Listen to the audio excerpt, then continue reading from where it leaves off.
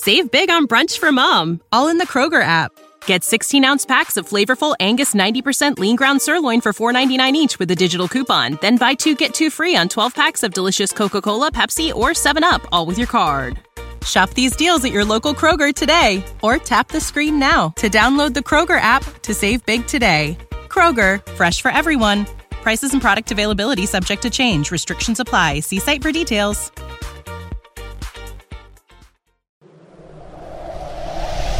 Adjacent.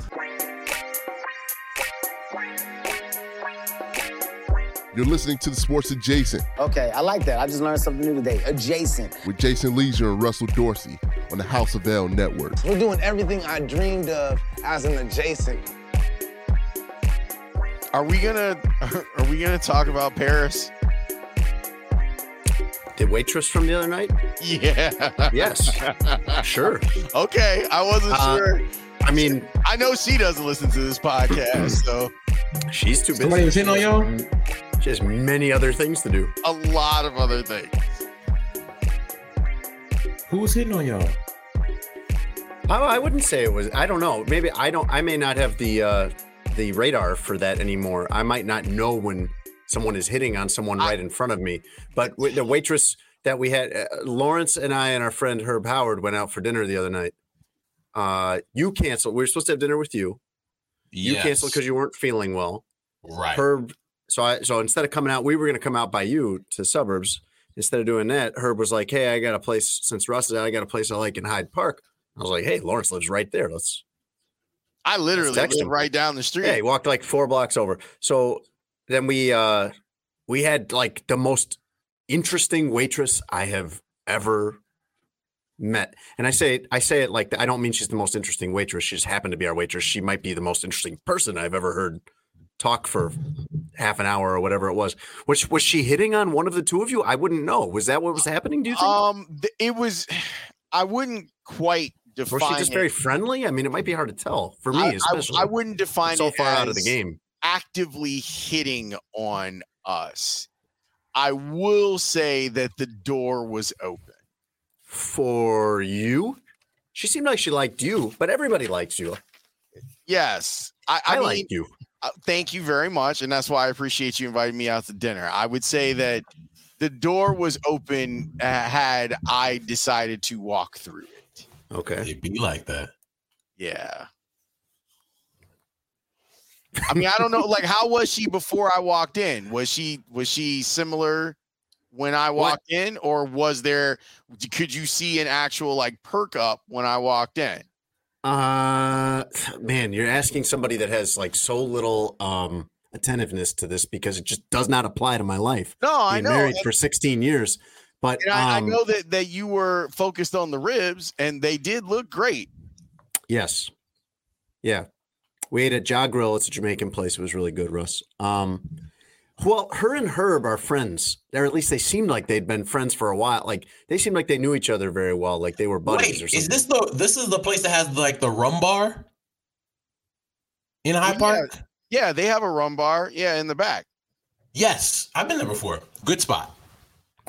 It was good. The food was good. It's a small place. And our waitress Paris was phenomenally interesting and friendly. I mean, like when I say interesting, I mean it in the most literal sense. She was an interesting person. Like she knew about all kinds of things. Yes, she did, or does. Do you want to give Russ a little rundown of just maybe the bullet points of that? Gorgeous, curvy black woman with hazel eyes. I'm in. Done. And You're done. Short hair. Okay. You don't even have to tell me the rest of the story. I'm in. Okay. I'll go to Hyde Park right now. Oh, but there's so much more to it than that, Russ. I don't care. I don't care about the rest. I'm glad you guys had a good time, but Russ, I think that you should listen. I should hold off. Look, okay. So what he already gave you is the ice cream of the sundae, and now he's going to give you the whipped cream. And then there's one particular thing that's the cherry on top that I'm sure he'll give you at the end. Okay, so since we're doing bullet points, which is a perfect segue, she's packing. That's number one. She wanted to make that the restaurant while serving. That was unclear, but that was my assumption that she was packing. Number two, She used to be a cross-country, long-hauling truck driver. Okay. And if you saw this woman, you would go, wow, that is playing against type. The crazy part is that I used to date a woman who, same thing, like gorgeous, curvy black woman, drove a truck for 5 years. Mm-hmm. And you would see her because she's, this big or whatever. You would see her, you'd be like, how? So that's number 3, right? That she was a long haul truck driver at one point. Okay. She knows all about technology. Yes. She took Herb's phone and did a couple of things and had a list of all the places that he had been. This was foolish on his part because she's running through. She's like, so what were you doing in this place on this day? And I'm like, why would you hand that to anybody? Mm-hmm. True. So she's clearly really good at knowing your business. Yes. She could get everything she wanted out of your phone very quickly. Fast. Yes. And then I left this part for last, even though it happened quicker in the conversation. Her goal, she has her own home. She lives on the South Side. Right. She is very independent, which is great. Fascinating woman. Here comes the cherry on top. Her goal, her business goal, because you know what, Jason, I forgot something. Certified chef. Went to culinary school. Even though she's working as a server at the Ja Grill restaurant. Yeah, also knows auto mechanics. And did she say some kind of home fixing thing, like carpentry or plumbing? Yeah, or something? She's basically MacGyver. Woman knows everything. Or along with look, really good looking and Lawrence. She either knows everything or she's just that good of a talker. And either way, I'm impressed. Agreed. But the cherry on top was that her goal, because me, I go right into interviewing mode. What do you want to be next? And all this stuff. Her goal, Russ, she wants to start a swingers club. Not like batting cages. Jason, I've delved. I'm not saying I delved in this pool before you, but I get it. That'd be a good name for a batting cages, though, wouldn't it? That would be. All right. So it could be a 2-in-1. Okay. You can do both. Yeah. So she wants first of its kind. She wants to open up a sex club. She didn't smile once during this like it was some kind of joke. She was running through all the details of the business model. I imagine everything. I imagine she was no. She's dead serious, and she's definitely had experience in it. Okay. So she was sharing her experiences in it as well. It was fascinating. Well, look, so what you're saying is the next team dinner is back at Ja Grill. Yeah, next time Russ is going to hide those symptoms. I'm fine. On a team field trip. No, so in a business sense, I know there's this club in New York. I've never been. For everybody out there, I've never been. It's called NSFW, and it's that. And I know they make crazy money. So I get it. But this is a very interesting encounter you guys had. Oh, this is a phenomenally interesting person. Yep. You keep saying phenomenally. I don't know. Did you tell Ashley? No, it hasn't come up. I love that, Lawrence. I love that Paris mentioned that the I think what she said was probably the best example of this business done right was in Fort Lauderdale, Florida. And yes, I can tell you again. Let me just do the same disclaimer Russ just did. I've never been to one of these.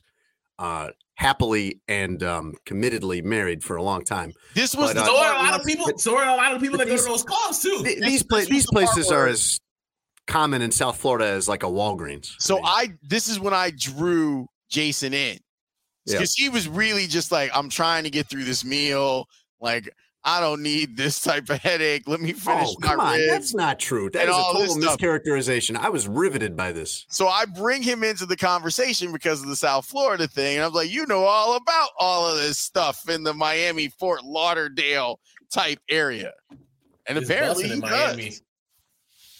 She said it was in a strip mall, and I said, that's perfect. Of course it is. Of course. It's Florida. Yeah. Oh, my God. Welcome to the show, everybody. This is Sports Adjacent. I'm Jason Leisure with my co-host Russ Dorsey, and that other voice you're hearing, as if this needs any kind of introduction, that's Lawrence Holmes from The Score and from every other thing you've ever heard or watched in your entire life in Chicago. He's the CEO of House of L Incorporated, owner and operator. I like to call him, he's the Sean Puffy Combs of House of L. God. Go give me some cheesecake, Russ. Go give me some cheesecake. He is, and he knows it, and he will downplay it. He is. That's what I'm saying. He's got his own little sports media mafia going in Chicago, and has for a long time. He owns and operates Chicago Bad Boy. We're part of that coaching tree. Yes, both of us. Who else is on the lake? All right, if you're Puff, what is the comp he for loves the Bad Boy kind of artist? He loves it. He does. Yeah. Okay, let's see how I can do this. You got to get Tony Gill. You got to get Goff, I think, in there. Me, no, Russ. Goff's not on. If I could get him, that would be great. He would be Biggie. There's no doubt. He would be Biggie.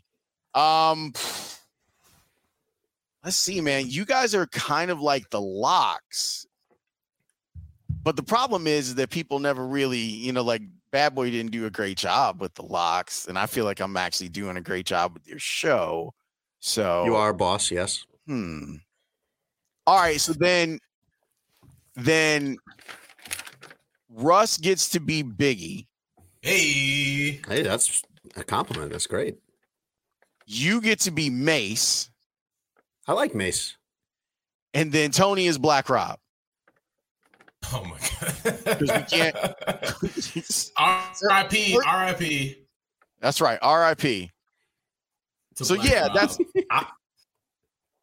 I thought you were gonna say Tony is like Lil Cease or something like that. No, man. Tony got a career. Wasn't Black Rob the first guy to sign the Bad Boy, but the last one to release an album? Correct. I think that's right. Correct. Yeah. So we'd have Maddie would be like. Oh yeah, Maddie Lee. That's Kim. Right. Yeah, we can make Maddie Lee Lil Kim. Or Faith. Let's make her Faith. Faith is cool. I think Faith is a good comp for Maddie. We gotta find a Carl Thomas on the R&B side. That's Chris Ranji. Okay, that's easy. Suave black man, Chris Ranji. I mean, other than the black thing, he's got the rest of it. No, I'm with it. I mean, the guy literally calls himself Daddy. So, I have never referred to Chris Ranji as that. I know he likes to call himself that, and other people like to call him that. I will refrain. It's nobody really hilarious. You can't call somebody that. Unless they're your actual father. Yeah. Or sex club. But wait, oh. So yeah, I'll go with that works. So then we can make Roki Lil Kim. Yeah, I was gonna say Roki could be Kim. That's her vibe. It's a nice little label. It's pretty good. We're doing all right. Label. No, I'm gonna let you guys keep pondering that for a minute. This show is brought to you by BetUS. You can go to betus.com and use promo code SportsAdjacent, all one word. You'll get a 125% sign-up bonus when you join. That means you put $100 in your account. They'll kick you $25 extra dollars before you make your first bet. I was going to give you the odds to win the 2022 World Series, but this is a good time to check in with our sports adjacent baseball correspondent, Russ Dorsey, for an update on the baseball labor strife. Russ, are the players still locked out? Yes. All right, let's get back to the Bad Boy conversation. Who else do we need? Who else do we need to place here? I mean, I don't know what else is going on. No, we've covered the baseball news. Who else do we need to place here? Who else is part of the coaching tree? Is Herb Lawrence part of this tree, Lawrence? Hold up. I got some baseball stuff that I want to get off my chest. Yeah, there is no news other than the commissioner being crazy and the network being whacked. So let's just call it what it is. They've got problems that go beyond just the labor strife. I hear you, but it's kind of a bit we do. Oh, my bad. No, it's okay. See, he came in burning the house down and forgot we were still in there. Right. I opened the window. We can all get out.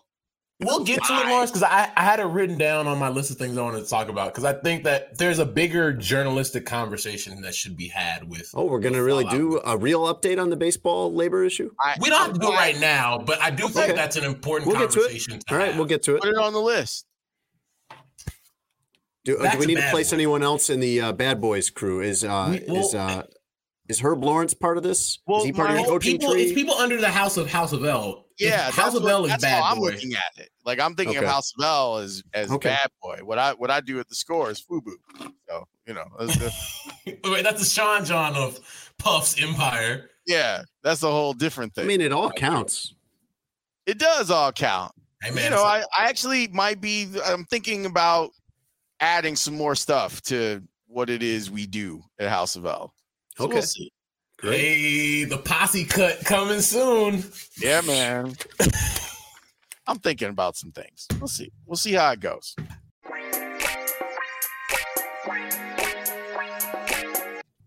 We were having an old person conversation in a couple of minutes before you got on the stream, Russ, about clothing we would have that would be probably older than you. If we have some stuff in our closet that would be, and this Lawrence is wearing a DePaul hoodie today. This hoodie is literally older than Russ. Yeah, it's like a 30-year-old hoodie. A 30-year-old hoodie. This is it's almost 29 years old. Well, you're definitely older than me. Okay. Yes. But so why do you still have it? Because it's comfortable and nothing's happened to it. Like it's not in pieces. This is my around the house. I have two around the house hoodies. I'm not gonna wear these outside, but when I come home and get my Mr. Rogers on and take off the work clothes, which is also usually a hoodie, but a more expensive one. You transfer from your formal work hoodie to your casual at home hoodie. Yes. Your Fear of God off-white hoodies, you know what I'm saying? Sure. Yeah. Bad Boy, the label's doing really well. Fly, like I wear Fly hoodies, every 6 clothing. I wear those. And my teams from all over. And this is just like, I don't feel like busting it all the way down like a pair of shorts and a t-shirt, especially in winter. Mm-hmm. So you put on a hoodie and you walk around, and this and I rotate my red one and my blue one. And I've had this since freshman year of college, which was almost 30 years ago. Ooh. Crazy. I was thinking of, I have a U.S. Olympic hockey jersey that's from like one of the 90s Olympics, maybe 98, if that was a Winter Olympics year. That's got to be older than Russ, I would think, or close. What are you, 94? No, end of 94. Okay. See, Russ can't have this conversation with us because he'd be talking about like a onesie, which of course he wouldn't keep around for any reason. This is quite the role reversal for Russ. Because ordinarily what happens... Conversation where he's out of it? Yeah. Yes. What happens on the Sports Adjacent podcast is there's a ganging up on Jason Leisure as the old guy with Russ and Anthony Gill. That's not the case, because now you've got the oldest guy joining in. Yes. And it's weird because... thing is that you're actually not old, but if I were a program director, me? I would say that you skew older.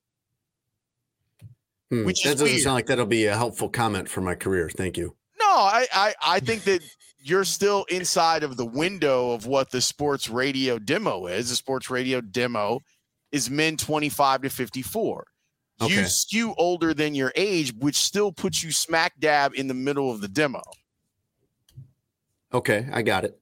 I'm 37, I mean? so by number at 37, I'd be closer to the younger end, but I could play 50. Correct. Yeah, which is fine. And then years from now, when you're like, oh, I'm 40, and people be like, damn, I feel like I've been listening to Jason Leisure for 20 years, and I thought he turned 50. He was 50 years old by now. Yeah, normally this show, Lawrence, is like trying to chase a Corvette on foot for me. Like I'm just trying to catch up the whole time to whatever they're talking about. Yes. See, I don't think it's this will be the opposite of that, Russ. I really, as a listener of the Sports Adjacent podcast, is not a Corvette. It's a Cheetah. And the reason that it's a Cheetah is because it's got the straight line speed, but that's not what happens. It doesn't get away from you in a straight line. Tony takes this thing all over the place. So it's like chasing a wild animal, not a car. Just when you think you're there, he goes in another different direction. With a Corvette, that'd be difficult to do. But no, here's the thing, Lawrence. He'll get us to top speed and go in different directions, and then he'll jump out of the car. Yes, he will. And then Jason and I are in the back like, oh my God, and have to jump on the steering wheel. and going over a cliff. Before we go off the cliff. Yeah, sometimes we do. Old Thelma and Louise Gill. Take you guys right off the cliff with you. Yes. Lawrence, are you old? You got to be old. You're old enough to remember Toonces the cat on Saturday Night Live, right? Russ, you know what that is? Toonces. It was in a comic. It was no. It was Saturday Night Live. It was a Saturday Night Live bit, and it's not going to sound as funny to you as it actually was. But driving cat, the cat who could drive a car, you drive around all over town. Toonces the driving cat.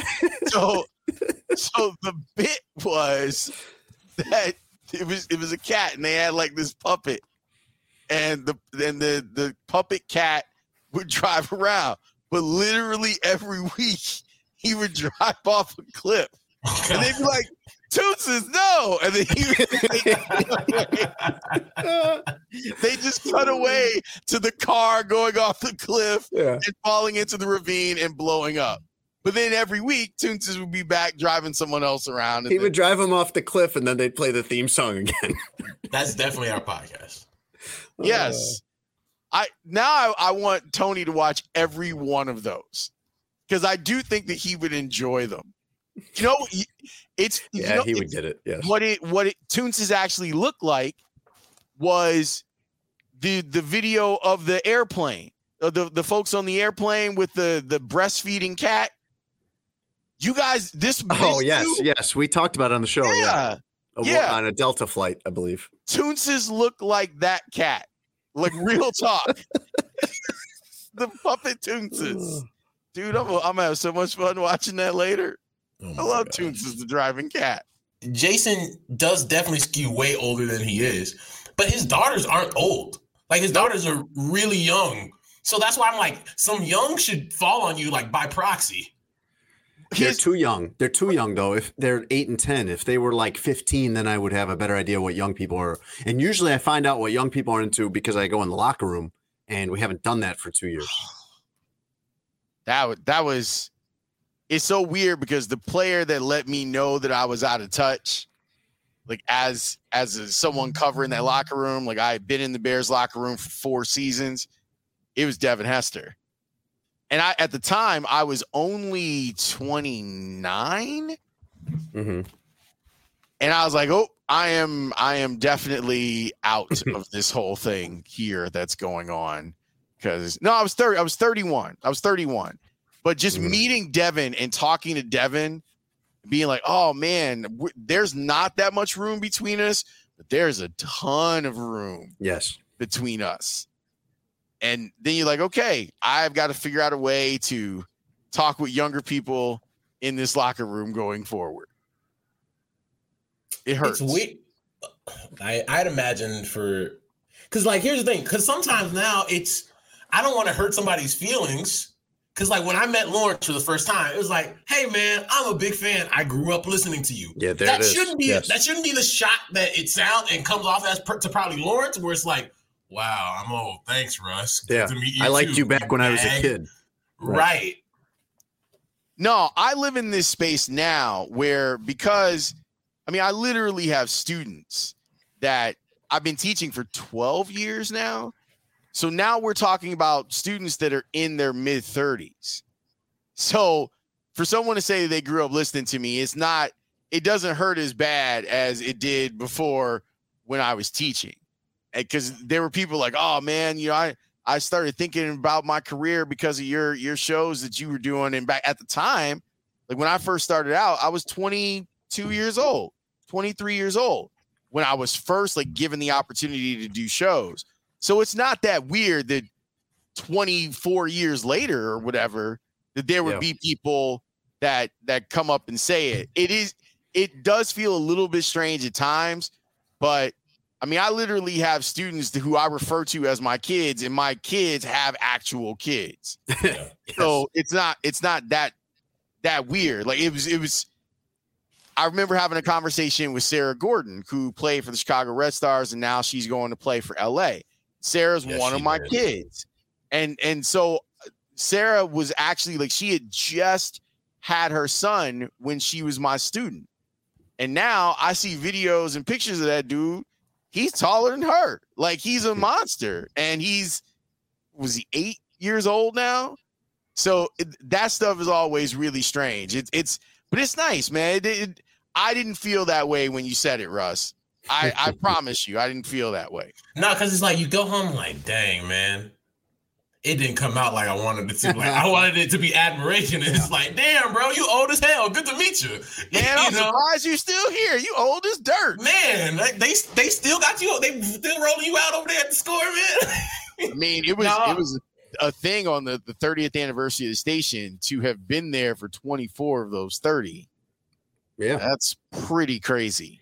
See, we're not even that far apart in age, but I feel like I grew up listening to a little bit, and grew up is a loose word. I mean, you could be talking about when I'm 16 years old or 17 years old. But I mean, to even like, on par with Russ's is I would tell you that I became a fan of yours because my dad really liked you. My dad is a fan of yours because my dad would hear you pop on the Steve Dahl show, which was incredibly popular. Yeah, the Dahl podcast, man. And so to bring it full circle, like, that's who I grew up listening to. Steve, yeah. Oh my God, Steve and Gary back in the day. My brother got me into Steve and Gary because, quite honestly, like at 12 years old, I shouldn't have been listening to Steve and Gary. I listened to it as a kid too because my dad always had it on, and I didn't really get it or like it, and didn't realize till I was much older that like, oh, this was innovative. This was forward thinking. This was ahead of its time. This was really like a precursor to non-sports sports shows like Le Batard show, for example. Yep. There's not a huge difference between the way Steve went about things and Dan. And Steve jumped out into the podcast space before anyone who I knew in the podcast space.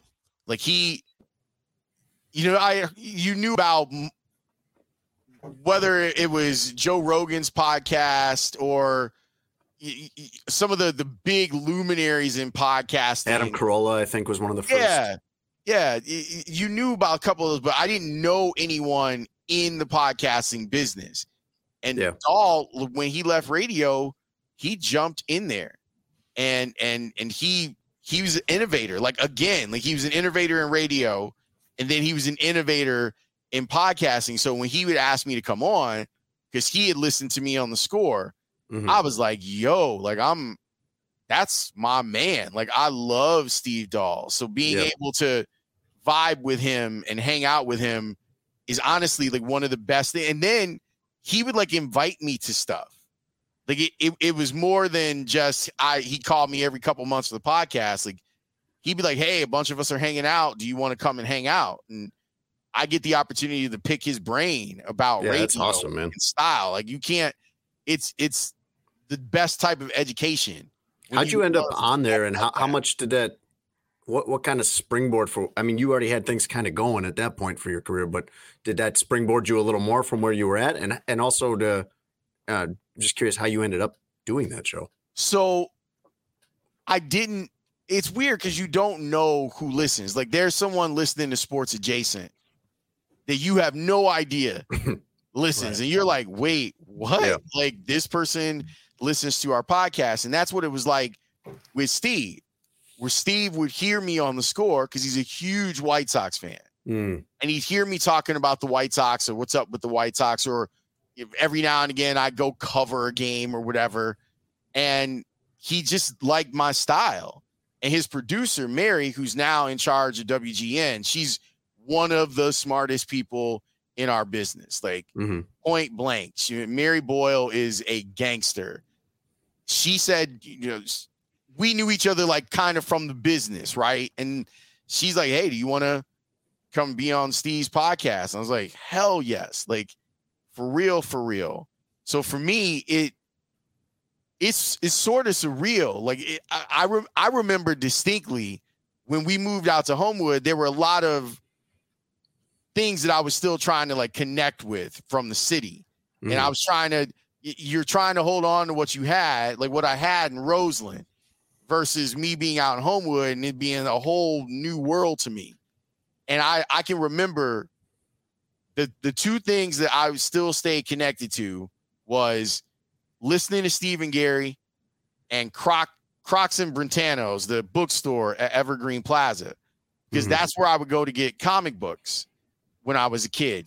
So I would literally be on the floor in the kitchen, just whiling out, listening to that show because my brother was like, you got to listen to these two dudes. You got to listen to them. And it was hilariously funny. And now, like, haven't had the chance to chop it up with Steve. Like, it's crazy. And what's cool about Steve is a lot of times you don't want to meet the people that you admire. Yeah. Like it happens a lot. Because they will not be what you're hoping for them to be. Yeah. He's been all of that for me. Like, I've had, whether it's here's what I'm thinking about doing, this is what they're offering me in my contract, what would you say to this? Like, that sort of stuff. He's been super helpful. Super. Like, he's amazing. The irony is, so they did this whole thing called Disco Demolition. Yeah. Oh, yeah. At Comiskey. Yeah, this was a big thing for Steve Dahl. And I have his book, and he signed it, which was great. My brother is a luminary in house music in Chicago. And obviously, like, house has some of its roots built in disco. Yeah. And so he fights this battle with himself because he loves Steve. He hated Disco Demolition. Yeah. And to be able to be part of that, like, kind of in between those two worlds has been really, really dope. How much of that show do you think you understood at 12? How much, like, your brothers got you listening? I mean, did you really get it? No, I didn't get it until later. And it's one of the shows that I went back and like, you go back and listen to some of the classic bits of it. I just knew one of the best things about that show to me was they were having fun and it came across. So my feeling is, if I'm having fun, then hopefully the listener is too. Like today on the score, while the day we're recording this, we had this crazy transition that just went off the rails. With Layla and Dan? With Layla and Dan. And that's not surprising. It went off the rails because we were talking about the Bears and it was all serious. And then Layla was like, yeah, you know, the quote that really got me mad was Ryan Pace talking about, if you want to know what development looks like, look at Jesper Horsted. And I was like, he didn't actually say that, right? And so she's like, no, he said it. I'm going to find it. Did he say that on like the Joniak pregame show or something? The team run radio thing? At the beginning of the season. And Dan and I start cracking up laughing because the idea of it is absurd. And then when she got the actual quote, I lost it. And then the producers found the actual sound.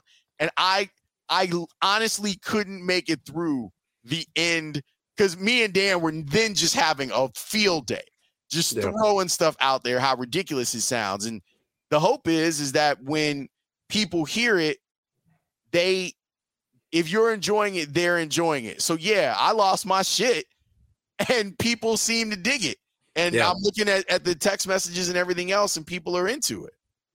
That's part of what what Russ and I have talked about a lot since we started this. Last year? Are we coming up on a year of this now, Russ? If we're having a good time, if we're laughing, then the listeners are going to be having a good time and the listeners are going to be laughing. What you described with becoming part of the Dahl Show is a lot like what happened to me in Miami with Le Batard Show, where I was a fan of that show before it blew up. It was the big sports show locally in Miami before it went national. And I was such a fan of that show, and I'd never heard anything like it. You probably felt that way when you're listening to Steve Dahl back in the day. I had never heard any sports show like this. This was totally different. It was fantastic. It was funny, and it made you think, and it was just thoroughly entertaining. You could listen to all 3 or 4 hours, whatever it was. And then at some point when I was covering the Heat, they invite me on as a guest, and things kind of go from there. And I eventually was part of their show weekly. And it's just like if you have a TV show that you really like and they want you on for a couple of guest episodes that you get to be on with that cast, or a basketball team that you like and they're like, hey, why don't you come play with us, or a band that you like and they're like, hey, will you play a set with us or something like it's amazing. It's like these are incredibly talented people that I enjoy so much, and like I get to come do like a guest spot on here or something like that. It's awesome. Was there something like that for you, Russ? I know you're on the younger side, but I mean, has there been something where you were invited to be on, probably I would assume with TV or radio, or maybe even, I don't know, the Sun Times or something? Like the Sun Times, like it's no joke that you get there and Rick Tellender's one of your colleagues. It's crazy. But has there been anything like that? Rick Morrissey too. Has there been anything like that for you, Russ? Well, it's ironic now we have Lawrence on the show, because the first time I was on Lawrence's show, it was like the biggest thing in the Dorsey house. You're going to really kiss up to the boss here, man? No, it's not even that. But it's like my family always loved Lawrence's show back when he was doing nights, Hater Wednesday, Ask Herb, Hampton Holmes, like for a long time. And so going on Lawrence's show was significant. Going on The Score in general was significant. So it's one of those things where you're from here, being from Chicagoland area, and then to go on an institution like The Score or writing for the Sun Times, like that in and of itself is a big deal. Yeah, when we were at the Super Bowl, Russ, Jason introduced me to all the people from Le Batard show. And it was a couple years ago in Miami. Yeah, it was a big deal for me.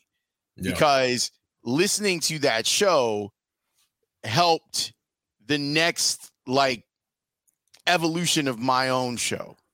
Like I remember listening to that show and being like, yeah, I guess we can go out a little bit farther on some of the things that we're already doing because it's working. And I found myself listening to the Le Batard show more and more, like every day.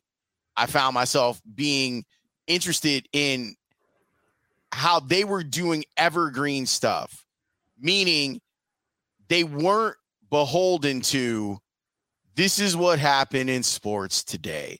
Yeah. We're going to talk about this.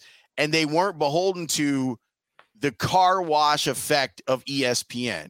Like I'm not trying to shit on what ESPN does. It's been super successful, but obviously, yes, they stood out because of how different they were. It reminded me a lot of what Bors and Bernstein were like, where this show, it's definitely a local show and they care about the things that happen from day to day, but their analysis on the Bears or the Bulls wasn't really the things that you were tuning in and listening for. It was the interaction between Dan and Terry. It was, if there were big picture things, then you could go to Dan and Terry and know that they were going to be on the right side of Penn State, for example. Yeah. And with Le Batard, it's the same thing. Like they putz around a lot on that show. They'll do 15 minutes on like the self-checkout kiosk and it'll be hilarious. But then they'll also give you something else. Right. They can also wade into the water of black bodies and the use and abuse of black bodies in sports, and meeting those guys and being able to talk with them was great. Like meeting Stugotz was, I have a picture with Stugotz and it was so great. And what's crazy, Russ, is they were literally behind me on Radio Row. They had a huge set, and you were at there. Like a desk, couple 20 feet away from them, maybe or something. Yeah, I had a table, and honestly, I still don't know why Leisure is here. Like, I still don't understand why. Where? Here on House in Chicago. of L. Oh no, literally on House of L. I've been racking my brain. Like, why is he not on Metal Up? Like, why didn't you go and join the rest of that crew? They're not just handing out sacks full of cash. I mean, they kind of are now with DraftKings, but not that. Well, when we started this, when I talked to Russ about starting this, it was from day one. It was, we wanted to be connected with you because we wanted your guidance as kind of like an executive producer, and we just thought like that is a fit in every way. That this show, the way we think about things and the way that you think about things, that all makes it like we should be part of House of L. And I'm not saying that if somebody comes and offers us millions of dollars, we're going to stay, because we don't really love House of L that much. Agreed. But we fit really well. Lawrence don't like House of L that much. We fit really well with House of L. When I was down there, me too. That's all I asked. Yeah, just buy the whole thing. Yeah. Yeah. Now I'm daddy. That'd be great. We try to when I moved here from Miami, like I had enjoyed so much, and I've never lived here as an adult until I moved here. So there was no history between you and me or anything like that. My entire adult life was in Florida. And I had been doing the Le Batard show down there and enjoyed it so much. This is a very self-indulgent segment, but it's our podcast, so we can. There you go. I enjoyed it as a creative outlet so much. I enjoyed all the things you just said about how different it was as a sports show. And I was like, man, I don't think I'm going to find that in Chicago, because I think that show would not do well in Chicago. It's not on. It's not on anywhere in Chicago. You can't. It literally that's not what Chicago generally wants. It literally was on in Chicago, and it did not do well here. And it was cool for me, because when they took it off, it was like I didn't feel bad, because then I was just listening to ESPN National instead of ESPN 1000. Yeah. But yeah, for a provincial city like Chicago, it's probably not going to work as well because of what Chicago sports fans need in their day-to-day. But overall, like, it's outside of the podcast that I produce, it's my number one podcast. Well, when I moved here 3 years ago, I was following people on Twitter and listening to different shows. And you and I didn't know each other at all. We had zero history, had never even met or talked or anything at that point.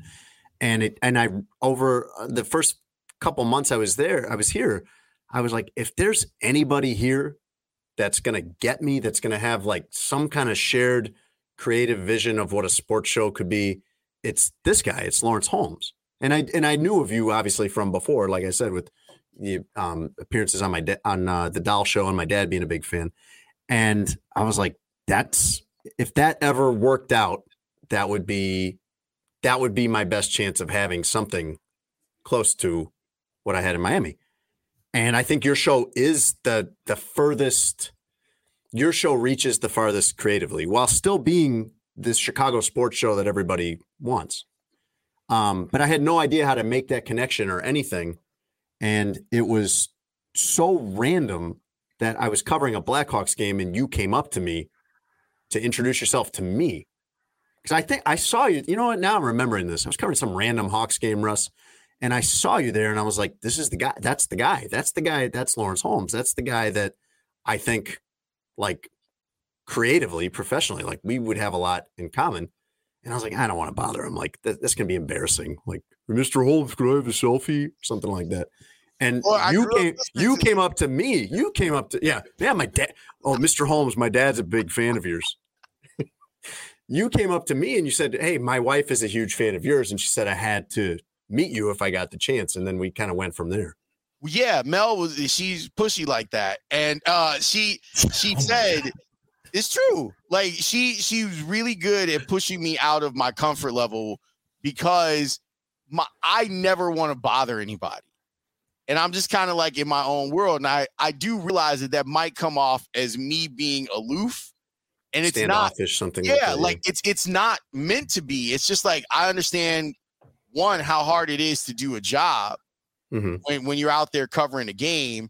You don't have time for a lot of small talk and shit. So, but she's like, because we listened. Like, she listened to Le Batard show too, and she loves you.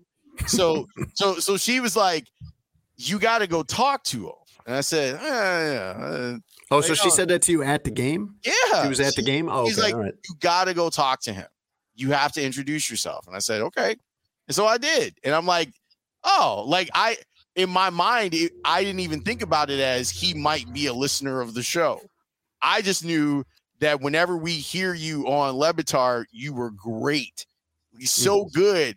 And I'm like, all right, I'm gonna go. And now look at what it's wrought. You know, like it's it's raw. What I think is a really good friendship on top of us like, working together. Yeah, absolutely. You're like one of the only people that I will leave the house for. Like, oh wow, thank you. Like that's a big deal. Like you were like, hey, I'm in the neighborhood. I was like, you know what? That I can do. You're one of like 3 people that has made the trek out to Elgin, out to my house. Yeah, I enjoyed that trek out to your house. You got to fly there from most places. Good Lord, like getting back was a thing. Russ, you know, like it's a long trip. It's a long trip. It is a really like when you get off the highway, you're like, oh, I'm almost there. And you're like, no, you're like 45 minutes away. That's not where I lived. That's not where I lived when I covered the Blackhawks, thankfully. But I guess a lot of people probably forget that I covered the Blackhawks. That's the job I moved here to take. And I did it for I thought I'd be doing it for 5 years. I did it for like 3 or 4 months. I think I said to you that night that you won't be covering the Blackhawks for long. I don't know. You might have, but if you did, I wouldn't have believed it because I had no reason to think that anything different would happen. But what you guys did convey one way or another between you and Tony, who was your producer at the time, because I think Tony had a similar kind of fandom like you did of Le Batard show, was we would love to have you on, but we're not having you on while you're covering hockey because nobody cares about that on the radio. That is correct. That is correct, and that is the correct way to go about it if you're Tony. And Tony's so great. Like Tony on my show. Now, granted, there's a built-in governor. I am the built-in governor of my show. So yes, some of Tony's crazy got out, but not all of it got out, and we kind of let it out in drips and drabs. But how I know that guy is a creative genius is I was telling him this because he had, when he interviewed to be my EP twice. Mm-hmm. So Herb left and he went to San Diego for a year and Joe got promoted. So I was kind of like, what am I going to do for a producer? The first time that Tony interviewed for the job, me and Mitch, like the program director at the Score, after his interview, we looked at each other and we were like, he's not ready yet, but he's close. He came in with like literally a binder of ideas, things that he wanted to do for the show, like all this stuff. And I was like, we need to keep this young man in mind.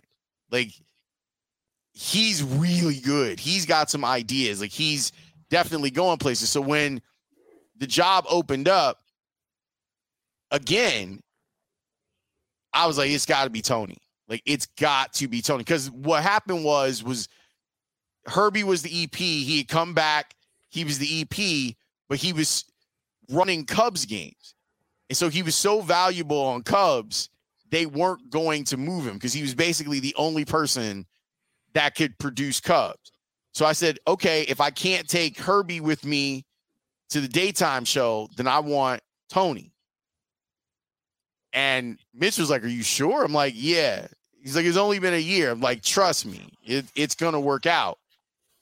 And Tony like just started vomiting ideas. Like, just let's do this. He's right there with as he usually does. Let's do this. The shit that he vomiting is a great verb for that. Yes, it's the truth. That's what he does. The shit that he did with Joe Madden was incredible.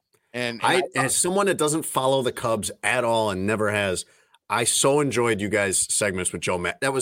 That's another example of like a perfect match. You guys and him was a perfect match. Well, what was cool about Joe, and I got so much love for that dude. He made things easy because he wanted to play.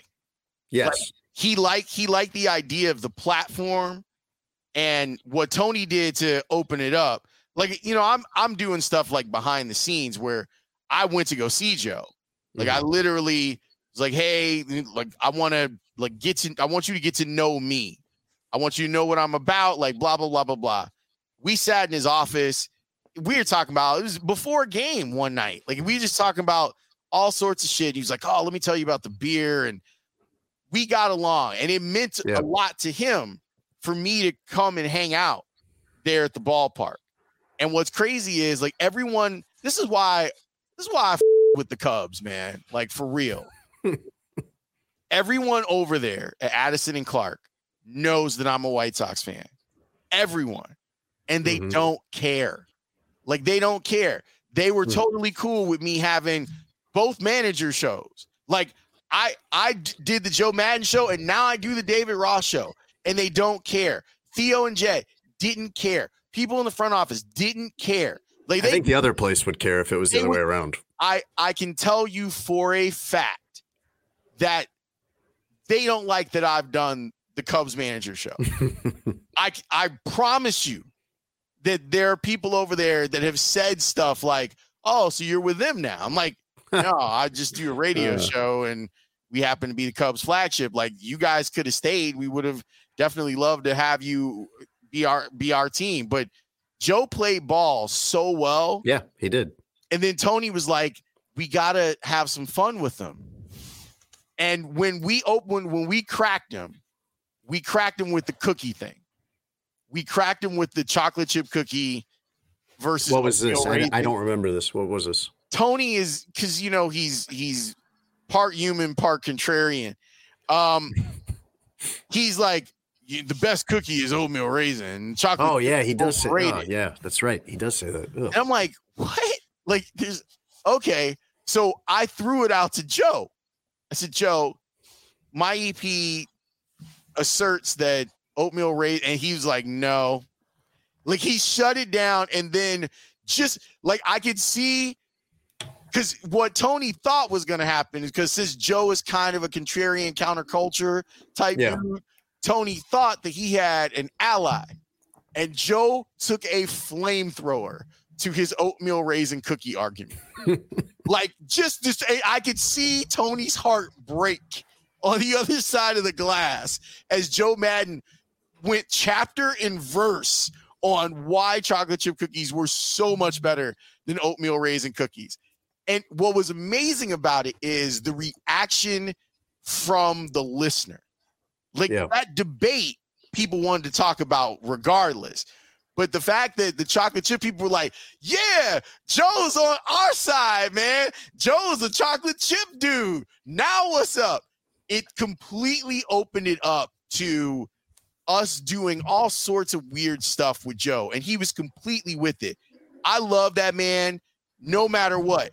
I went to go, when the Cubs were at spring training, I was doing shows out of Sloan. And I went to go see him when he took over the Angels. And I just like hung out in the background, and then he saw me and he gave me this huge hug. He's like, what are you doing out here? I'm like, oh, I'm at, Cubs. And he's like, let me tour you around. Joe Madden walked me around Diablo Stadium in Tempe. Like, he was like, this is why I love it here, and blah, blah, blah, blah, blah.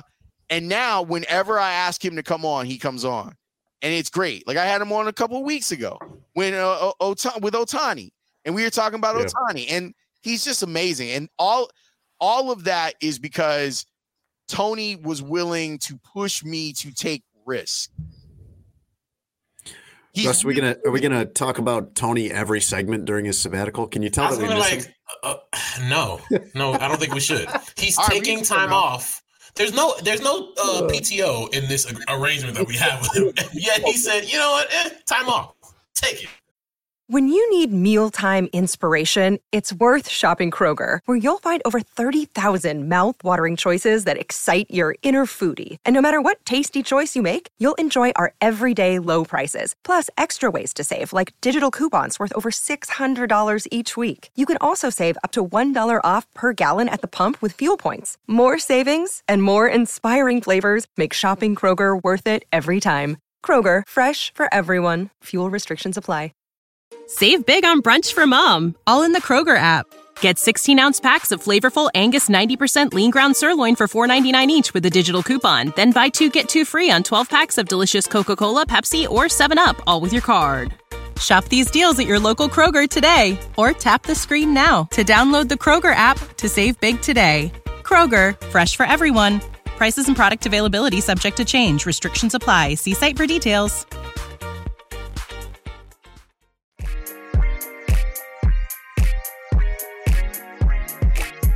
So yesterday a story by Andrew Marchand, sports media columnist for the New York Post, came out that Ken Rosenthal would not be returning to MLB Network after 13 years, citing disagreement between the commissioner's office, specifically the commissioner, and things that Ken had written last year about the state of the league. Ken responded later that night and said that he really enjoyed his 13 years at MLB Network, and that nothing else would change in his coverage of Major League Baseball. And there was obviously a pouring of support from people within baseball about how great of a person and reporter Ken Rosenthal is, something I can attest to personally. And you have an interesting conversation that should be had that I've been having the last 48 hours, but even a little bit longer for a lot of reasons. And you have a place like MLB Network that is under the umbrella of Major League Baseball. Mm-hmm. And you have these websites run by the league, like your NFL.coms, your NBA.coms, your MLB.coms. And you know the league, it's state-sponsored TV in a lot of regards. Yeah. But those places have gone on record saying that they want reporters to be independent, feel like they can do their job, really report. And they tell people that. But when you have a situation like this where you have, it's not just a guy, it's what many consider to be the best reporter in all of baseball working in your building, and he's reporting on baseball. And it's not like he said, like, yo, I think Rob Manfred is an idiot. He was reporting what people around the league, players in the game, people in the game feel about Rob Manfred. Right. And that did not go over well in the commissioner's office. And therefore, Ken is out. I just think there is in the middle of a lockout where the league does not look good already, there is a short-sightedness to, there's going to be some lumps you take publicly as a commissioner of a league. Of course. That just comes with the territory. It comes with the job. To not allow not only a reporter, but the best reporter in the business to do his job and push him out because of that, there's a real issue that we need to talk about in sports. Because, Jason, you and I have talked about it in with the NFL and how, reporters are getting less and less power and, the control of who you get to talk to, when you get to talk to them, what time you get to talk to them. And then in baseball, where I feel like we might have more access and power because things are collectively bargained, that took a big hit, right? When you have the best reporter in the sport not be able to report truthfully and feel like he can't say things that are truthful and honest because he works on a league network. I think that's really unfortunate, and I think that it really needs to be talked about. They look scared when they do something like that, and they look insecure. But Lawrence, I look at this all the time when I see NFL Network, MLB Network, all these things that claim to be objective media outlets. I mean, they're never totally objective. Like, you can't be when you're getting your paycheck signed by the same guy that everyone else is because you work there. It's the truth that it's more difficult for team sites, league sites to do the same thing that an independent newspaper like the Sun-Times or the Tribune will do, even USA Today. Like, it's difficult for them to do it. What's bothersome to me about this with Ken Rosenthal is that it's a bit of a mission creep. Like, we've started to see that our audiences don't always appreciate the lengths to which reporters have independence. Yeah. And that they will often turn on those of us who have an independent voice because it's not carrying pom-poms. And then when their favorite team doesn't succeed or doesn't get the valued free agent or doesn't make the right hire, the questions are always posed to us. Well, why weren't you guys talking about this? Or, well, why weren't you guys trying to find out what was going on? And the truth is that we are. in football, they've always wanted control of the messaging, even though for the most part, a lot of it doesn't matter because it seems a little bit too big to fail. It's upsetting and it's troublesome when you start thinking about what it is that we do for a living. With baseball, I've always thought that MLB.com has done the best that they could inside the parameters of being a league site. When you have one of the top, if not the guy that does your sideline reporting for your World Series, for your championship, when you push him out because the commissioner has a beef with him, it tells me a lot about who Rob Manfred is, quite honestly. All three of us have probably had moments with people that we cover that we offered something that those people didn't like. Yes. And it didn't end with us being fired or even our job being threatened. It usually ends in a confrontation. It usually, and I mean that in the best way. Like it usually ends with you and that person being on a field or in a room or on a phone call. Yeah. Hey, why did you say this? Why did you report this?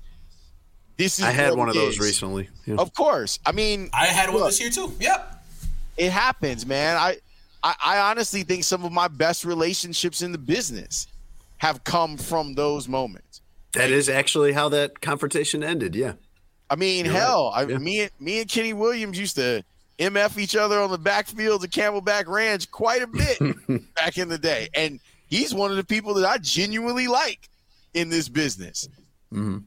The idea of you're either with us or against us is scary. And I know that I've run into it over the past year, and it made me really sad because I was like, now this is okay. This is now this type of this. They thought that I was on the payroll. I'm like, no, I'm not on the payroll. And I'm going to say what I want to say about things.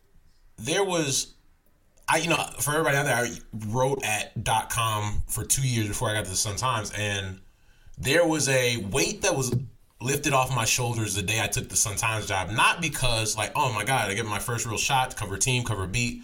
It's for the first time in 2 years, I can really be honest. You're not getting your paycheck from the people that you cover. And it felt like I always had to walk on eggshells. And I have times where I'm like, I couldn't write something that was honest and fair because it was too harsh. I had those words used before, right? I used to get in trouble almost every week because I would tweet something that normal people would look at and be like, that's one, funny. Two, you're not wrong.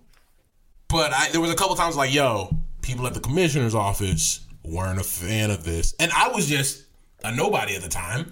But I know that has happened. So the fact that this has happened to Ken does not surprise me. I know it might surprise a lot of people because oh my God, it's Ken Rosenthal. But knowing how the sausage is made, so to speak, I kind of understand how you get to this conclusion.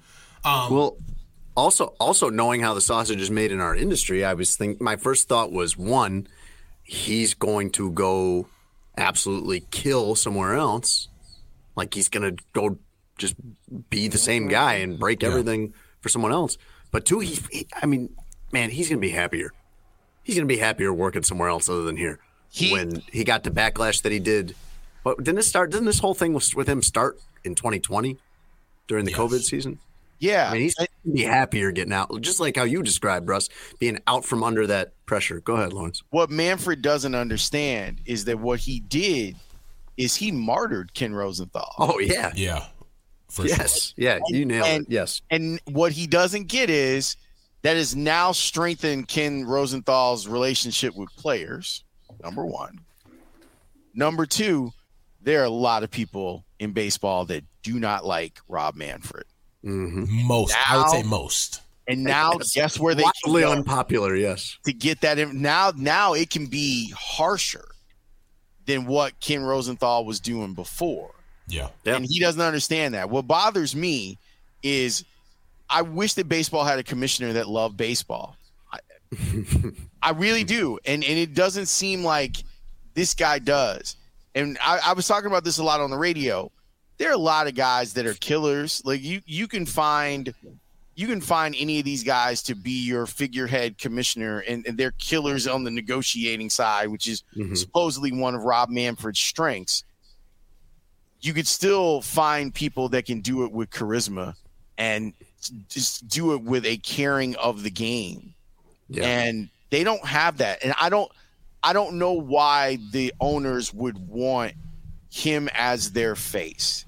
I think it's a bad face for them to have. And they don't realize that it's a bad face. At least not yet. They haven't realized that it's a bad face for them to have. And I wish they would, because there are qualified people that could do that job. And look at the way that Adam Silver is looked upon by media and fans and by players. He's looked on as someone that, yes, clearly works in the interest of the owners, but is not unwilling to olive branch the players. Like, they feel like they can actually go to him. You get that from the players too. The players, I think, that you never see some of the contention between players and the commissioner's office and the overall like ownership in the NBA like you do in the other sports, because they feel more like it is an actual partnership. There's a tweet from David Aldridge today, longtime NBA reporter, and he said this earlier, 7 a.m. I work for Turner Sports, which operated NBA TV and NBA.com in partnership with the league for 14 years. You know what David Stern did when I wrote something or said something on TV he didn't like? He called me up and cussed me out, but he didn't go to my bosses and try to fire me. I think I think David Stern is one of the best commissioners of all times in any sport. I will not say that Rob Manfred's in that category. He's not. I'll say it. He's not as good as C-League. One of the things I say about C-League, he did a lot of things wrong. You could never say that guy didn't love baseball. Correct. But I think what David Aldridge said is correct in that, look, if you have an issue with me, talk to me, right? I'm just trying to do the job that I'm supposed to do, the best job I can reporting for the fans, because ultimately that's the people who lose here for MLB Network. If you're looking at they lost the best or a top 2 reporter in all of baseball, and now that guy goes somewhere else, not on your network. And what you should want as a fan of anything is the truth. That's what you should want. You shouldn't want the spun truth that the league or the team is giving you. My concern for the consumer is that they're not that they don't know. They don't get it. That they don't understand. They think that we're just mad because something happened to one of our brethren, as the folks from the islands would say, in our business. And yeah, there's some of that in there. But the truth is that I want there to be more transparency in reporting. I want fans to know more. And I think that in a lot of cases, fans have gotten much smarter about the business of things, how things work. They still aren't great on knowing how our business works. And as more networks and newspapers are bought out by people who own teams, and radio stations are bought out by people who own teams, the messaging is a dangerous time for where you're getting your information from when it comes to sports. And I know that there are people who think that sports is the toy department and it doesn't matter.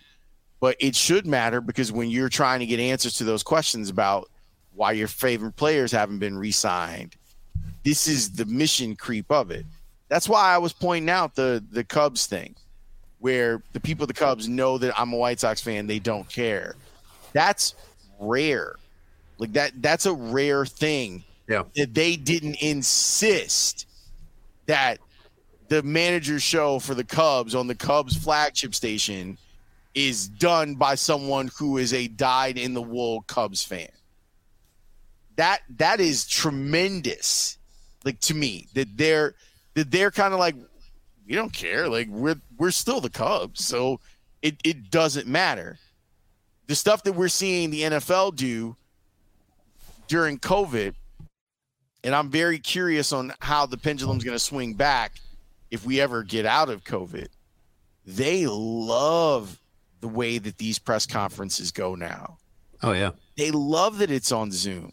They love that they can call on whoever they want in whatever order they want, instead of a reporter asserting themselves and putting forth a line of questioning in a press conference. Yep. They love that they can mute someone. Yep. It's what they've been dreaming about doing for decades because of the messaging. And the problem is fans will then wonder, well, why weren't these questions asked in a press conference? Well, that's part of the reason why they weren't asked. And the other reason is if you ask too many of those questions, you become a target. You become someone that they can figuratively and literally mute. Yeah.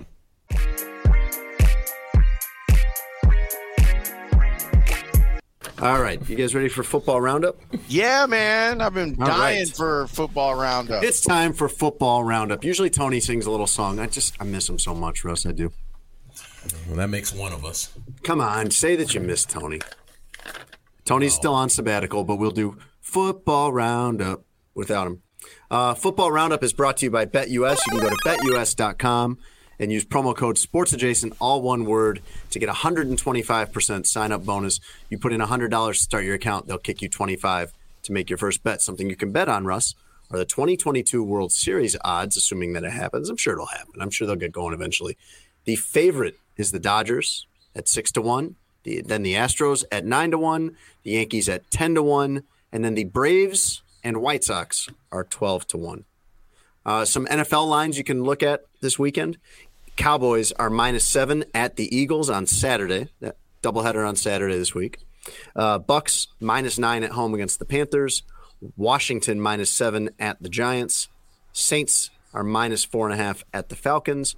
Cardinals are -7 at home against the Seahawks. And the Rams are -4 versus the 49ers. I don't have Cooper Kupp in the football roundup, but you know, if you want 30 seconds on Cooper Kupp, you can do it here, Russ. Cooper Kupp for MVP. I think he deserves to be offensive player of the year. I think if MVP goes to either Jonathan Taylor or Aaron Rodgers, or likely Rodgers, I think he deserves to be in that. He's having one of the best offensive seasons we've ever seen from a wide receiver. Like, he's going to be third or fourth all time in receptions, one of the best receiving yardage years of all time, and like 17 touchdowns. Crazy. Triple crown in receiving, I think the first since Jerry Rice in the 90s, in the mid-90s. Am I right about that? Did I read that? I think it was Megatron. Megatron didn't do it? Receptions, yards, and touchdowns. Huh. I'll look while you're talking. Thank you. Yes, you're producing. Normally what Tony doesn't do. Now you'll actually be doing it. Yeah, right. Dual threat, Russ Dorsey.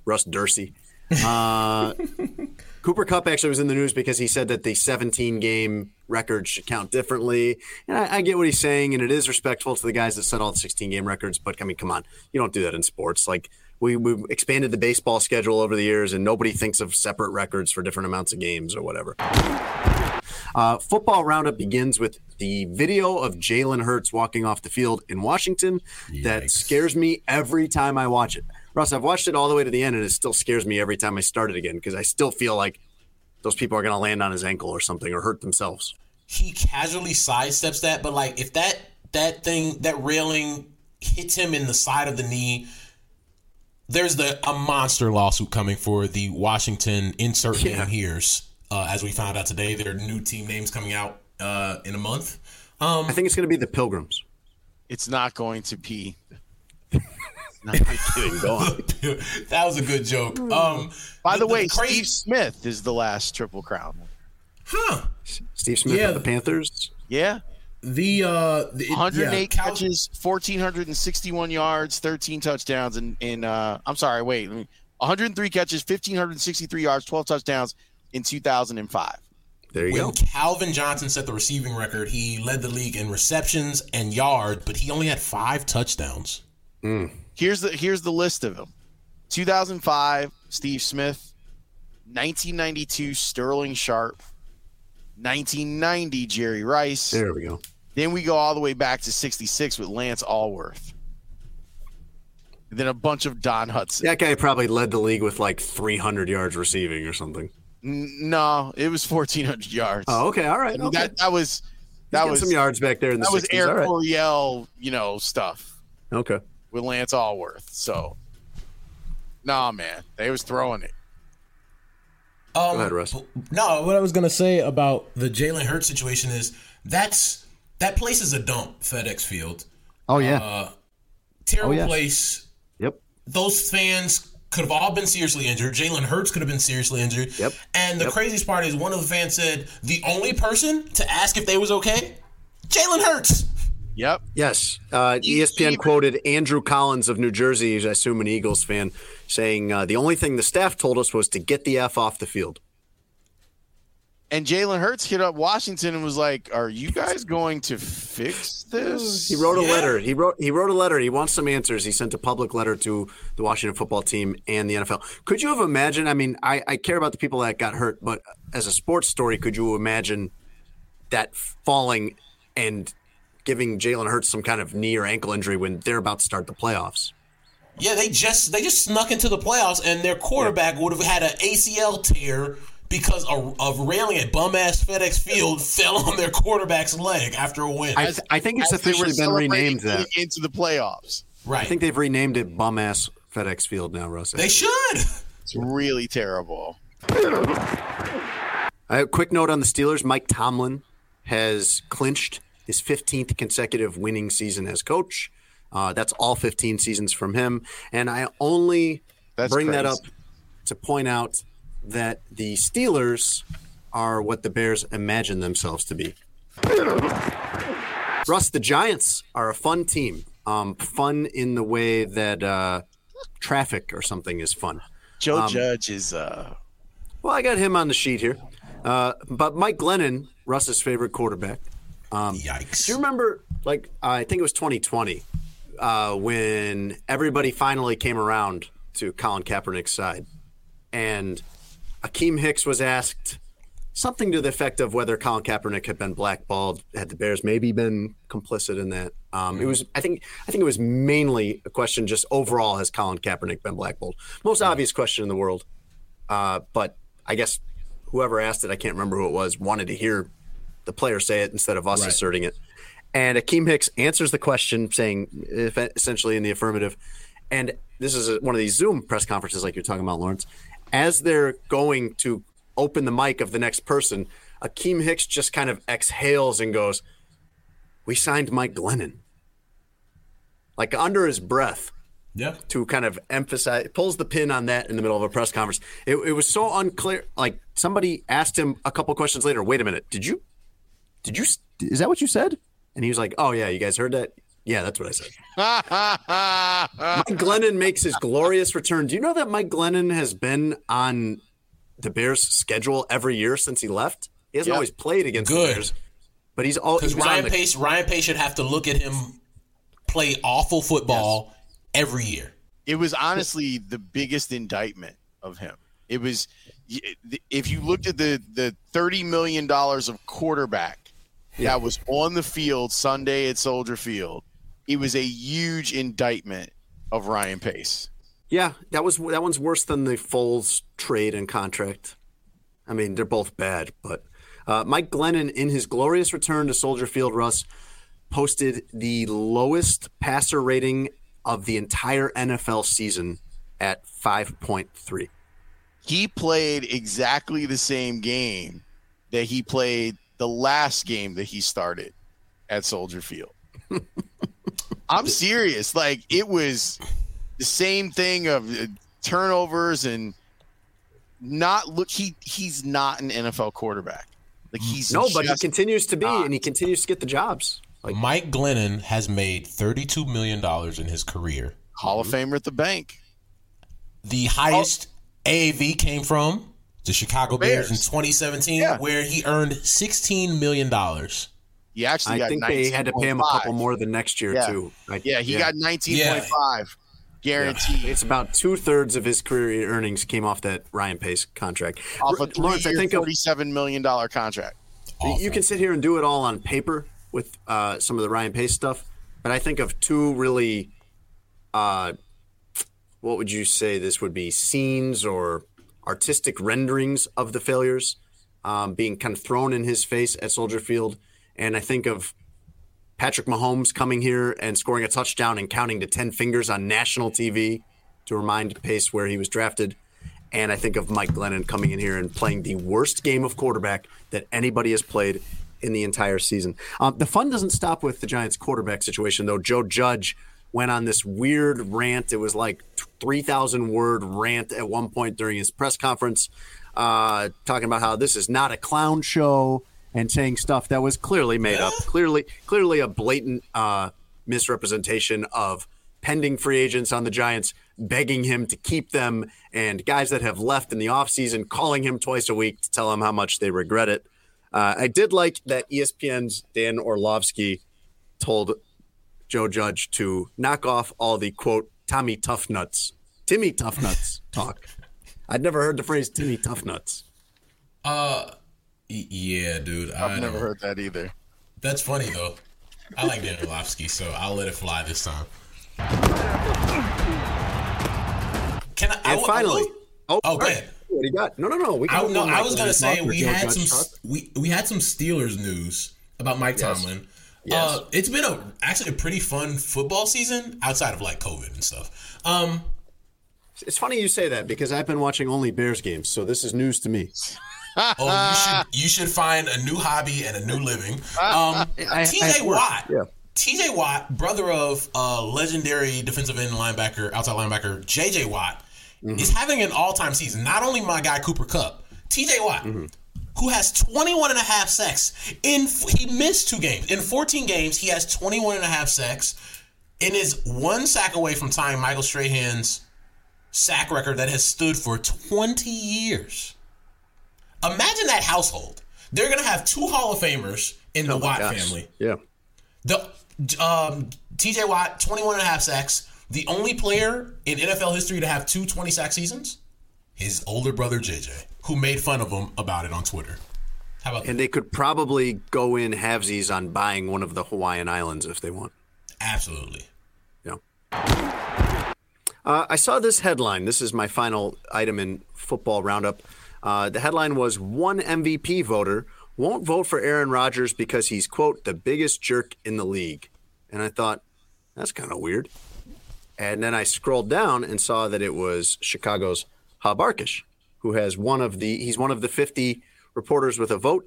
And he's going to hold basically all the non-football stuff with Rodgers, which there was some, against him, and probably vote for your guy Cooper Kupp or Jonathan Taylor or maybe even Tom Brady.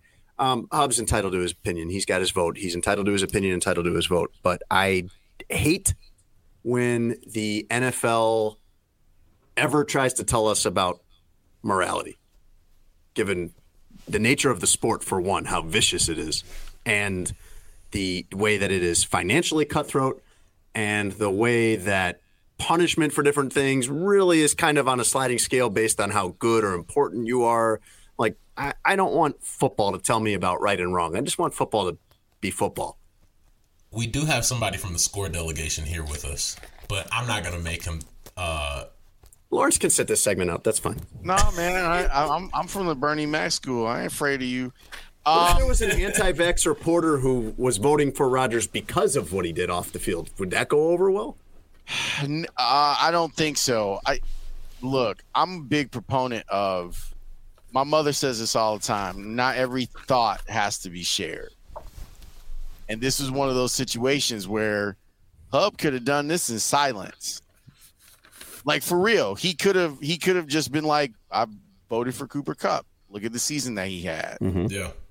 When you put yourself out there and say you're not voting for Aaron Rodgers because he's a bad guy. I don't have an MVP vote. I never did. Only 50 people do. And I don't know if there is some sort of moral component into to the voting that would allow one to do that. Like there's like with the Heisman, for example, it's something that you can take into account. And some people make the argument that you can do that with the Baseball Hall of Fame. You shouldn't. I'm like, whatever. I just know that I think Hub put himself in a bad position for not a good reason. And he's right. I think that Aaron Rodgers is a liar and a narcissist. He also is the best player in the NFL. And when you look at the season that he's had and the impact that he has on the game, it's hard not to vote for him. But we were talking about Bad Boy. Bad Boy is moving silence. And you could have done that right here. You could have moved in silence. I have a question for you, Russ. Yeah. And I think things work a little differently in baseball, but I've never been a baseball writer, so I don't know. I have always had a problem, particularly in football, with the media being the ones who vote for these things that are very important to the players, like the MVP and particularly the Hall of Fame. And I firsthand heard a reporter explaining that, and he was covering clearly a future Hall of Fame player, that he would not vote for that player for the Hall of Fame because that player was a jerk to him. And that if that player came around and started doing interviews with him and one-on-ones and whatever, then he would vote for him. And I think that grudges and personal biases are outrageously out of place when you are deciding something that these guys have literally broken their bodies to get. That's a bad person who you overheard say that. Like, that's a bad. He's probably not the only one. He's probably not the only one. Absolutely. And I know there are people who. A lot of reporters are like that. You've been around guys. You know there's guys like that. No, I hear you. I do think we should be able to vote for awards. As somebody who has, I had a Cy Young vote 2 years ago. I had an MVP vote this year. I take that very seriously. Mr. Fancy. Shut up, Lawrence. I take that very seriously. And like when I think about why I should have that vote or why we as reporters should have that vote, dude, I watched like 250 baseball games this year. Mm-hmm. If there's anybody who knows what's going on, it should be us, right? Between spring training, the regular season, and postseason, I've watched over 250 games a year. And I do think I can be objective in my voting. I think if you go back and look at I can only speak for me. You look at my ballots. I think you can. I believe you. You know, it's objective. And that's why I think, and I would like to believe that the rest of the electorate is the same way. I know it's not always like that. I like to believe that the majority of the electorate is that way. And I do feel in my heart that it is. In baseball, I can only speak for baseball. But I do think, and I know that there are people that feel the way that you just talked about for that Hall of Fame voter in the NFL, where it's like, this person was a jerk to me or to other reporters, and so I won't vote for them. Perfect example. 2 years ago, I voted for Trevor Bauer for the Cy Young. Because he deserved it. He deserved it. I didn't know about any of the other stuff that came about, but I had known that Trevor Bauer was not the most liked dude in baseball for a lot of good reasons, right? And for how he treated people online, treated women, I had a vote. He was the best pitcher in baseball or in the National League. I voted for him for Cy Young. Everything else after that, hey, that's on him. That's on him. But when you got, like what Lawrence talked about, is Aaron Rodgers the best player in the NFL this year? Likely. He is. But could Hubs had said, look, I'm not going to say anything. There are several candidates who could be the MVP this year, and his just be Jonathan Taylor, Cooper Kupp. Yes, absolutely. Lawrence, I also didn't like when the only time I've had a vote recently in anything was I've had a vote for the NBA postseason awards years ago. And I remember thinking, like, I need to spend a lot of time on this because these guys truly care about this. And I understand why they do. But also, like, there's a lot of conflict of interest here. And I feel like I'm going to choose what is objectively right, whether it means, quote unquote, snubbing some guy that I cover. And then I'll have to deal with that because it's all public. And I'll have to, explain myself to that guy, I'm sure, in the locker room. And that's fine. But I remember thinking, like, that weight of that, like, I don't know. I wouldn't assume that everybody can manage that everybody is going to vote according to what their actual conscience is rather than whatever is going to, be advantageous to them with the team they cover. And there's also the added component of the financial aspect. Yeah. Oh, yeah. There's a lot of incentives. Yeah. This could end up being an incentive. It's just, I think all of us, when we have a lot of time that we are on the air programming, like there are things that we get comfortable saying.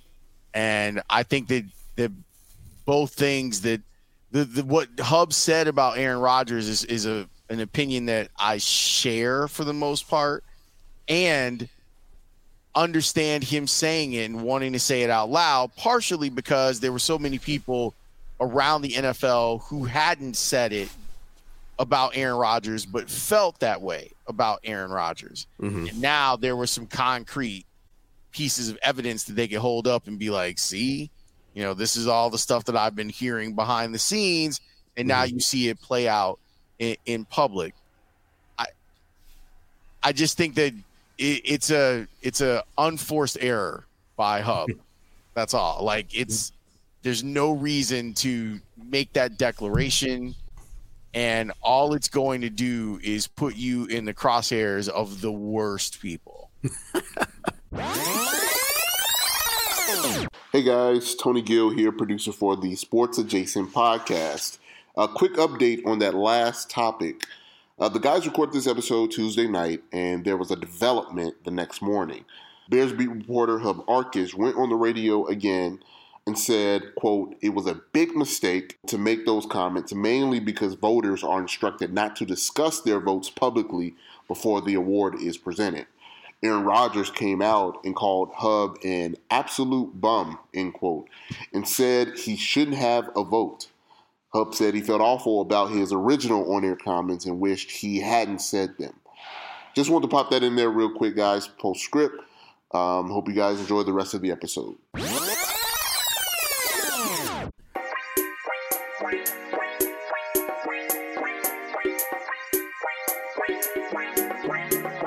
Russ, would you like to hear the news we didn't get to on today's show? We've gotten to a lot of stuff today, so I'm actually pretty surprised that there's a lot of things on this list. So that's a yes. Yes, Jason. This segment would really die if you ever said no. One day I'll throw Sports Adjacent. Yeah, Russ says no. Russ, would you like to hear the news we didn't get to today? Not really. All right, well, thanks for listening, everybody. You can get this on iTunes and Spotify and the YouTubes or whatever. Go ahead, Jason. Ja Morant. He was out with a sprained knee and COVID, and he's been back for 7 games. And here's his last 4 as of the time we're recording this. All wins. Memphis on a 5-game win streak as of this recording. 35 over these last 4 games, Russ, Ja Morant, 35 points per game, 5.5 assists, 6.5 rebounds, shooting 58% from the field, including 74% on threes. You watch Ja play basketball, you watch the explosiveness, and it makes you feel good because it makes you think back to 2010, 2011 D-Rose, and it makes you smile. Ja is going to be a stud in the league for a long time. He's a thin dude. I'm going to need him to put on some weight, and he's already had some issues with injuries. That's a thin young man, so we're going to need Ja to put on a couple pounds down there in Memphis. Eat some barbecue, Ja. He chooses violence a lot. Absolutely. When it comes to dunking. And I love that about him. Absolutely. Love it. Russ, my next news item, I've titled it Farts in a Jar. Jason. Well, this seems like something I just before you start, I want you to be aware that you, sir, you are the one that usually says, "Russ, your mom listened to this podcast," and the topic you chose in the rundown was farts in a jar. Continue. I don't choose the news. The news chooses me. Stephanie Matto. She was on 90 Day Fiancé. Are you familiar with that show, Lawrence? 90 Day Fiancé. I'm super familiar. Okay. Do you recognize her name? I'm not familiar at all. Oh. I was just sarcasm. Got it. Sorry. Anyway, she was on season 4 of that show and parlayed that fame into some other business ventures, including selling her farts on the internet. She would seal them in a jar, much in the way that people in olden times would can pickles or peaches or something, and claimed to have made over $200,000 on them. Here's where the story gets crazy. That business folded when she was recently rushed to the hospital with chest pains, thinking she was having a heart attack. This is via Jam Press. She was not having a heart attack. She was having extremely painful gas. Yep. And after a round of various tests, doctors said that her problem was the heavy diet of beans and eggs that she was eating to make herself gassy. She said that she binged on eggs, beans, and protein shakes to make the farts smell worse. She was literally putting these in jars and sealing them and selling them, and apparently making $200,000 off this. Jason, Said she's investing the profits in crypto, Russ. Pretty smart. It's a good business to be in. I trust you to bring some saneness to our podcast usually, but yeah, I was reading going the news. in to start 20. This is our first pod of 2020, and to start this way, correct. Yeah. I'm a little. We get these news compilations, bulletins from News Incorporated. News Incorporated, yeah, but you don't have to read them. You can choose to. You can pick and choose. We pay for that service, and I intend to use it. There's some tech news that I'm going to share with you. The world's most visited websites of 2021, and now this includes app usage as well. According to Cloudflare, number 1 was TikTok. Number 2 was Google. TikTok visited more than Google. I would use Google to find TikTok, so I don't understand how that works. You're old, Jason. You're old. I mean, even I would say that you're old if you don't understand that. I would Google whatever I'm trying to find. If I was trying to find You would. Netflix or Wikipedia, I would Google But that if thing. you're looking for TikTok videos, you would go to TikTok. I don't have a TikTok. Do you think Grandpa I should do a Leisure, TikTok? can we move this along, Grandpa? Well, there's more old tech news, and on Tuesday, all of the classic BlackBerries would no longer work. The company announced that they had long planned to discontinue services for those devices. And do you know what a BlackBerry is before I continue, Russ? Jason, yes. Have you ever held one in your hand? Jason, yes. Okay. I'm not 12. Grew up in the iPods. I'm not 12. I'm 27. There used to be a status symbol. One of the lamest things I've ever seen was back in like the mid 2000s. One of the beat writers at our paper got a BlackBerry, which was like a big deal in the office. Not everybody was getting them, and went around the locker room showing it to players to impress them. BlackBerries, the Razor. It's a very big deal. My wife had one of those until just a few years ago. The flip phone. Great phone. Yeah. Great phone. Are you familiar, Lawrence, with the musician Omarion? Omarion. Yes. Omarion. I seem to be more familiar. Wait, you don't mean the Omarion virus? Well, that's actually what this news story is about. Because when I first heard about Omicron, I thought, isn't there a rapper named Omicron? Touch. He's a singer. You can only do like 3 seconds of it so we don't get sued, Lawrence. Yeah, and then I realized I was thinking of R&B singer Omarion, and I was like, I should never tell anybody about this. But apparently I'm not the only one that has made this mistake, because he made a TikTok video saying, I am an artist, not a variant. So please be aware that if you happen to run into me on the street, you don't have to isolate for 5 days. The last time I had to do this was when everyone confused Y2K and B2K. Bum, bum, bum. I do think about this sometimes with some of the different things with the pandemic, like the coronavirus. That's not great. It wouldn't seem like for Corona beer, although their sales actually went up during the pandemic. Or Delta, the Delta variant. You know, you don't want your business. Like, I hope there's not a sports adjacent variant coming out. Got an icebox where my heart you got Lawrence in his early 2000s bag. That man hit that baby turn around and let me see that sexy body go bum bum bum. Good song. You guys both know as well as anyone, we can only sing so much of it or else we'll get sued. Let me just tell you. We'll play the elevator music. Let me tell you right now. Yes. There is nothing better in the history of movies than the last 10 minutes of You Got Served. Nothing. That is a hot take. All right. Medium, lukewarm take. I see where he's getting at. We need you, as somebody who I know probably hasn't watched You Got Served. It's a movie, you said? All right, yeah. So Jason, sit down, watch You Got Served, and then we'll review it. All right. And finally, Russ, a bizarre story from England where a squirrel has been put to death after going on a biting spree. He bit 18 people. See, Tony, squirrels suck. Serial biter.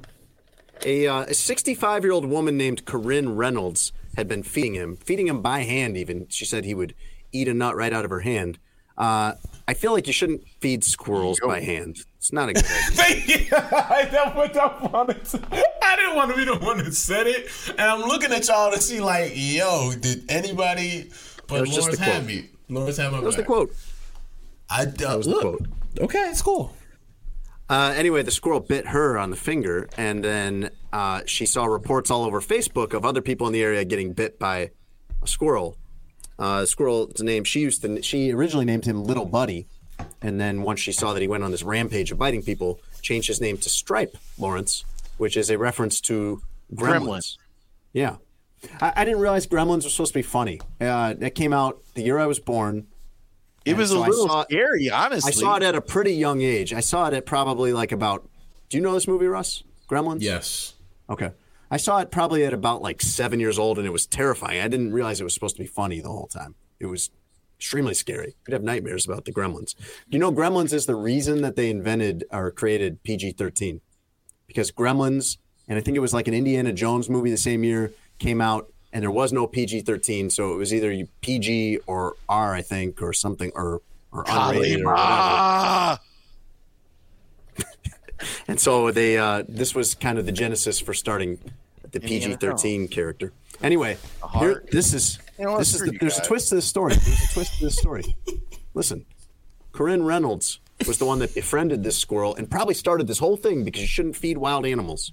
You're not supposed to do that. You really shouldn't. It acclimates them to people, and they're not going to stop at just eating a nut out of your hand, Russ. She decided that since she was the one that kind of knew this squirrel, that she could be the one to trap it and catch it. Yeah, Lawrence sees where this is going. Oh. And so she set a trap for this squirrel, and she even said, he trusted me and I betrayed him, which, yeah, you did. But she stood by her decision, even though British law requires that a gray squirrel, cannot be released back into the wild or into the public once it's been captured. So that squirrel has been euthanized. That went a lot of places, Jason. I know. Biting spree, betrayal, questionable phrasing. Yes. It did go a lot of places. All of that. Gremlins? I'd like to thank Sean Puffy Combs, a.k.a. Lawrence Holmes. Take that. For joining us on Sports Adjacent this week. He is a delight. He is the owner and operator of House of L, a.k.a. Bad Boy Records. Can't stop, won't stop. He's a mafia don in sports. We have to get some shiny House of L jackets. Big watches. And walk around Michigan Avenue. Let people know what we... Maybe not the best time to be doing that these days. Yeah, probably not. Because shiny and Michigan Avenue these days might get you got. You can get your head bust open. Yeah, on second thought. Maybe go to like a mall or something. Yeah, Woodfield Mall. We'll figure it out. We'll workshop it. I'd like to thank everybody out there for listening. Our first show of 2022. A lot of fun things planned the next couple of weeks. I think this is going to be a big year for the pod, and I'm really excited where things go. Jason. Yeah. Oh, before I let you go, our lovely podcast is sponsored by BetUS. Use promo code Sports Adjacent to get 125% discount at sign-up bonus. Excuse me, what? 125% sign-up bonus on your first $50 deposit. Boom. There you go, Russell. Nailed it, buddy. Thank you, man. It's been one of those days. Do you have anything before you let the fine folks go? I don't. You can listen to the show on iTunes, Apple Podcasts, I guess it's called, Spotify, Stitcher, wherever else podcast. Where are all the other places? Where's an obscure place you can get podcasts that I've never heard of, Lawrence? There's got to be somewhere. Did you say Stitcher? I did. Yes. Yeah. Said Spotify. Podbean. Podbean. Like that sounds like that sounds like a fancy podcast, like coffee spot. Like it'd be the name of a coffee house. Welcome into Sports Adjacent. We are brought to you by Podbean. Very NPR. That'd be a weird idea if you had a coffee house where it was like, you know how coffee houses sometimes have open mic for like music or poetry. It would be open mic, but for a podcast. So somebody sits down and they're just on there for like 2 hours. Just a random pod, yeah. Yeah, talking about quilting or something. Gotta get the snaps going, man. For celebration. Shout out to our esteemed producer, Tony Gill, on sabbatical. I hope you enjoy your time off that you were not given when you took this job. But blessings. Miss him every day. But for Russ Dorsey, that is Jason Leisure. That is Sean Puffy, Lawrence Holmes. Take that. We will catch you guys next week. Thanks for listening to Sports Adjacent with Jason Leisure and Russell Dorsey. Be sure to download, subscribe, and give the podcast 5 stars. You can check out the latest episode of Sports Adjacent on all digital streaming platforms. I'm very much adjacent. For a couple hours, I thought I was hood. But then all that happened, I was like, you know what, James? You adjacent to the mother. When you need mealtime inspiration, it's worth shopping Kroger, where you'll find over 30,000 mouth-watering choices that excite your inner foodie. And no matter what tasty choice you make, you'll enjoy our everyday low prices, plus extra ways to save, like digital coupons worth over $600 each week. You can also save up to $1 off per gallon at the pump with fuel points. More savings and more inspiring flavors make shopping Kroger worth it every time. Kroger, fresh for everyone. Fuel restrictions apply. Save big on brunch for mom, all in the Kroger app. Get 16-ounce packs of flavorful Angus 90% lean ground sirloin for $4.99 each with a digital coupon. Then buy 2, get 2 free on 12 packs of delicious Coca-Cola, Pepsi, or 7-Up, all with your card. Shop these deals at your local Kroger today, or tap the screen now to download the Kroger app to save big today. Kroger, fresh for everyone. Prices and product availability subject to change. Restrictions apply. See site for details.